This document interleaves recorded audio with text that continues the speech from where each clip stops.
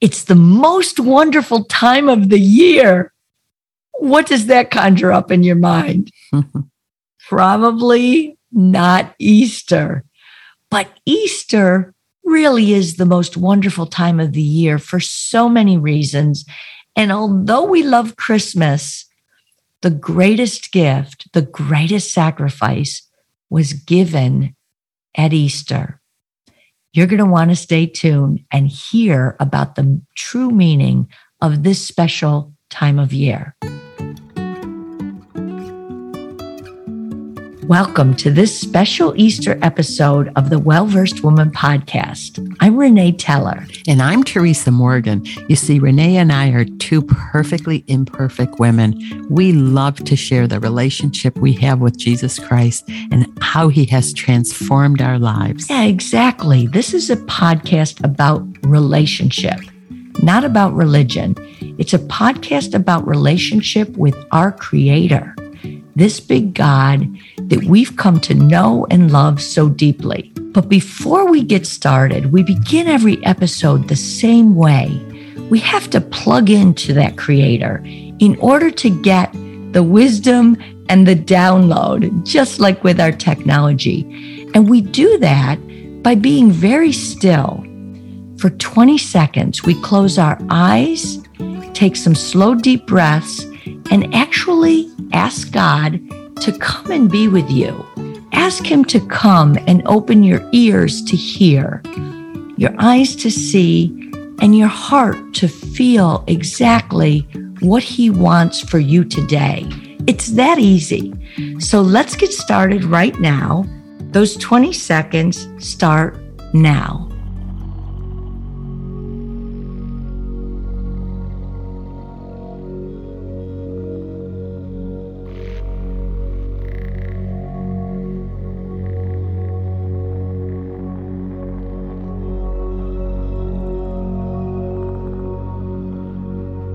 That's it. That's 20 seconds. And I am so excited to be back here with Teresa today. We resumed our podcast last week with just a little welcome back video. Go back and listen to that if you'd like. But we are talking about what has become for me, I know for Teresa, the most wonderful celebration of our faith, of our Christianity.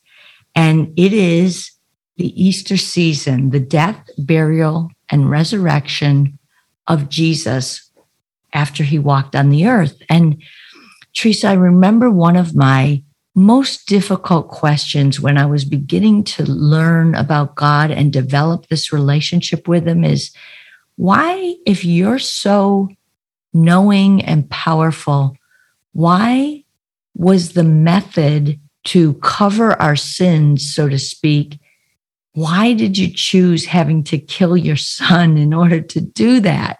Why did you come up with something that seemed a lot less painful? Because, Teresa, you and I both have sons. We can't imagine, and I'm sure people listening, allowing their son to be sacrificed for a whole world of people. We can't imagine doing that, you know? Yeah, absolutely, Renee. I had the same question. And I think God beckons us with that question, just why. And when we understand from the Word of God why, it makes sense. Before I go into the Word of God, just as human beings, we all carry blood and we all bleed red. And in that blood is the life sustenance. Without blood running through our body, we could not live, Renee. In the blood, we have the white blood cells, the red blood cells. We have everything we need to sustain life. And it's that blood that circulates, bringing our organs in our brain and our heart and all of those beautiful organs in our body that work daily, minute by minute, to sustain life. And so, true.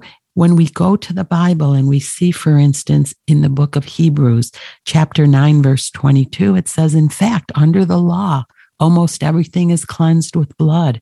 And without the shedding of blood, there is no forgiveness, neither release from sin and its guilt, nor cancellation of the merited punishment. That's the Amplified Bible. So we can see without the shedding of blood, there's no remission of sin. God, in his universe, in the law of spirituality, there is a law that things are cleansed by blood. We can go back to the book of Genesis, Renee, and we see when Adam and Eve sinned, what was the first thing that God did? He killed an animal and he covered them with the skins of the animal, but blood was shed. If we go through the Old Testament, we see the same theme. We see that the Israelite people, constantly having to kill the ram and the bull and the goat, and they were sacrifices that it was shedding of blood to cover sin. But when Christ came, this is the beauty of our Savior. He didn't just cover sin, Renee. He became sin. 2 Corinthians chapter 5, verse 21 says, he who knew no sin became sin, that we might become the righteousness of God in Christ. So he didn't just cover sin, he became sin, so that when we put our faith in his work on the cross, we become righteous in our spirit, and that is the born again experience. So his coming to earth, his dying on the cross, his shedding of blood was for us in our sins, and we get total forgiveness in a total immersion into that sacrifice when we put faith in his work, in his atoning work on the cross. It's the greatest exchange that ever takes place in the human life, Renee. So true. And this law that you talk about, Teresa, that it became a law, I began to see as I studied and got closer to God and asked him for wisdom to help me see that he has a lot of laws. So this one is, for me, maybe the most painful, but there's other laws that I don't understand how he made them necessarily, but like just take gravity. Like if I just look at the law of gravity that he put in place, that scientists, was it Newton, decided to figure out that there are these laws in our universe that exist that God put in place to keep order in our universe. So if we didn't have gravity, we'd have chaos, right? We'd have outer space and everything would be running and bumping into each other. So I understand that. And as I begin to study even the natural laws that were there when God created the planet, the earth, the universe, then I can understand that he also created this law as it relates to the relationship that he has with us and how we interact with him. Again, because without those, we'd be in chaos as humans. We would not have any order to our life. Mm-hmm. Yeah, that's so true, Renee. There are natural laws that we follow, traffic lights and speed limits, and then there are spiritual laws. I'm thinking, Renee, of Genesis 8:22. God says, as long as the earth remains, there shall be seed time and harvest. So, sowing and reaping. There's the law of sowing and reaping. There are so many laws, but the one that we are focusing on today is the law that without the shedding of blood, there was no remission of sin. God came to the earth. There was not one qualified even to be a spotless Lamb of God, if you will. We all, the Bible says, all have sinned and fallen short of his glory. So Christ himself, God himself, came incarnate in the flesh as the spotless Lamb of God, qualifying to take sin on. And boy, when we talk about God's love for us, he did this willingly. He accepted this punishment of the cross on our behalf. He had never sinned. It qualified him to be the spotless lamb to take our sin. And what a beautiful sacrifice that is. And it shows the depth of his love for us. And when we hear this good news that we can be reunited to God, when we hear the gospel and we put our faith in it, then we are born anew, the newness of life. And our spirits are recreated. The Holy Spirit comes into our life, into our spirits to live with us and to rule and to reign as we allow him. And it's beautiful because our free will is kept intact and we are transformed situation by situation through his power, through his love, and we become all that he has created us to become. It just reminds me when people often ask us, why is Easter so special?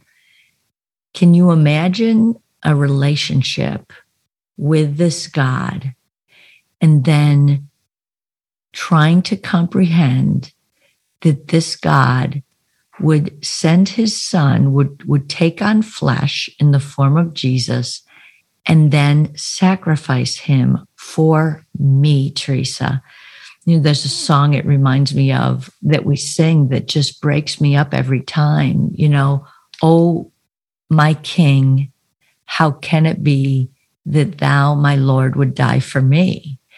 And when you think about the relationships that you have in your life, and even just think about servicemen, I know that really touches so many of us.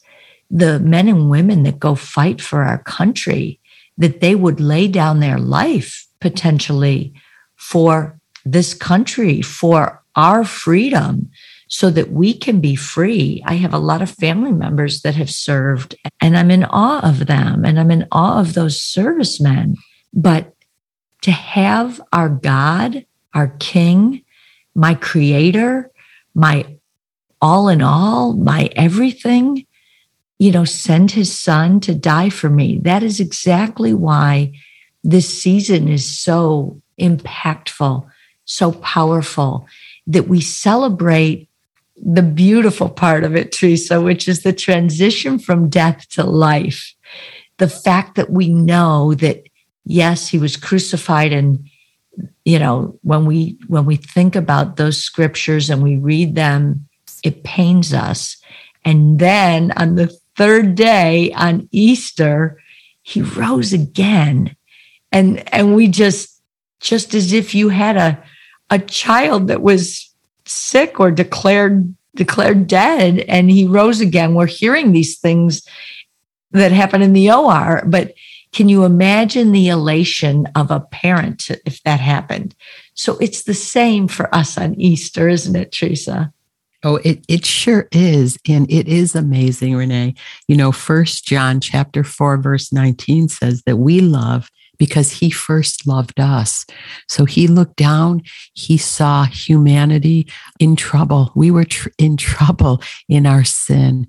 And so he said, I am going to bear the cross. I am going to bear their punishment. And so he did just that. But it's not just his death and burial. It's his resurrection.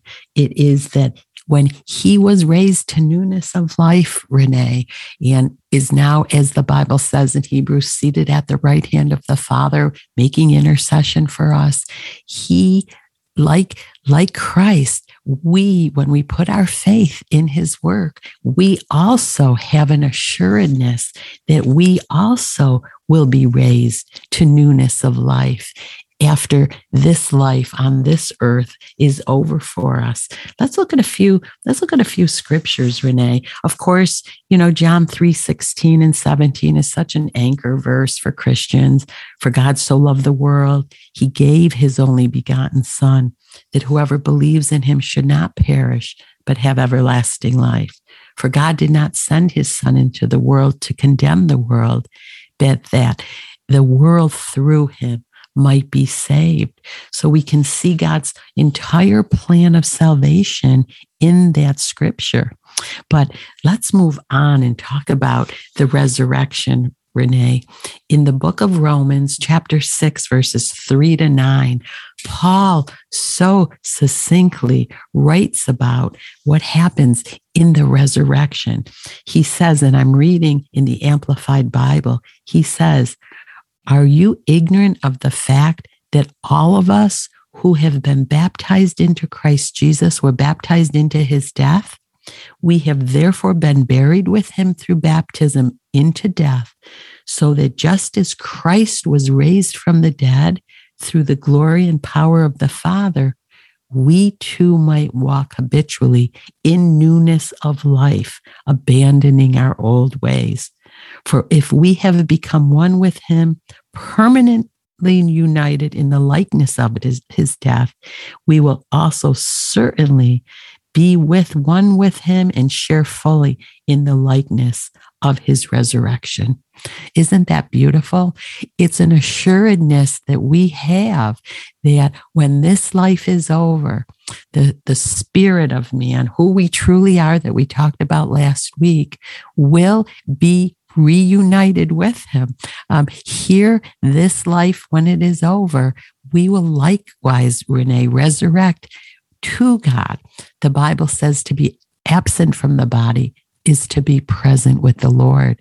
His victory has become our victory through faith in Christ Jesus. And I'm going to read the rest of that same scripture, Teresa, because it's so beautiful. This is the beautiful message that no matter what we've done, no matter what our past sins or whatever past we shame ourselves for, that all goes away because of what God says. So the rest of this, again, Teresa was reading Romans 6, verses 3-9. We know that our old self, our human nature without the Holy Spirit, was nailed to the cross with him, with Jesus, in order that our body of sin might be done away with, so that we no longer are slaves to sin. Now, that doesn't mean we don't sin. We continue in our humanness, but we are not slaves to sin. We are not bound by it because we believe in Jesus and his forgiveness. For the person who has died with Christ has been freed from the power of sin. Again, doesn't mean we don't go on making mistakes and Christians think they're infallible. No, we're freed from the power of sin. Sin is very powerful. It can cause non-believers, right? It can cause eternal death without resurrection. Now, if we have died with Christ, we believe that we will also live together with him because we know the self-evident truth that Christ, having been raised from the dead, will never die again. Death no longer has power over him. So it will be the same for us. Death will no longer have power over us. And that is why, Teresa, this is the most wonderful time of the year, because the message is that we are forgiven, that all those crazy things I did between birth and this point in my life have been thrown into the sea of forgetfulness, the Word of God says. So it doesn't mean, ladies and gentlemen, that we don't have to repent, that we're not repentive, we're not sorry for our sins. We are, but we don't have to be bound by them. We don't have to beat ourselves up over and over and over and shame ourselves and feel condemned because God did this for us. And again, it's why why I cry all through Easter service at the remembrance of what God did for me, for just me, and he would do it for just one. Mm-hmm. So beautiful, Renee. So true. When we talk about that sin no longer reigns over us, the truth of scripture that says in 1 Corinthians 3:16, do you not know that you are the temple of God and that the Spirit of God dwells in you. So we don't have to bend our knee to sin anymore, because God, the Holy Spirit, when we're a believer in Christ, when we've invited him into our life and are born again, the Holy Spirit now lives in us to give us the strength, the ingenuity, and everything we need so that we are no longer slaves of sin. And the perfect righteousness that is in our spirit can live and conquer sin. And I just love that the sting of death has been conquered, that we know that when this life ceases here on earth, we will be with Christ because his victory became our victory. I love what Colossians, the book of Colossians, chapter 2, verses 12 and 13 says, and again, having been buried with him in baptism and raised with him to a new life through our faith in the working of God as displayed when he raised Christ from the dead. When you were dead in your sins in the uncircumcision of your flesh, worldliness, manner of life, God made you alive together with Christ, having freely given us all, given for our sins. So Christ was given on our behalf so that we can walk in the newness of life here on earth and fulfill the mission that he's given us. And then also in the next life with him, we get to rule and reign with Christ, Renee.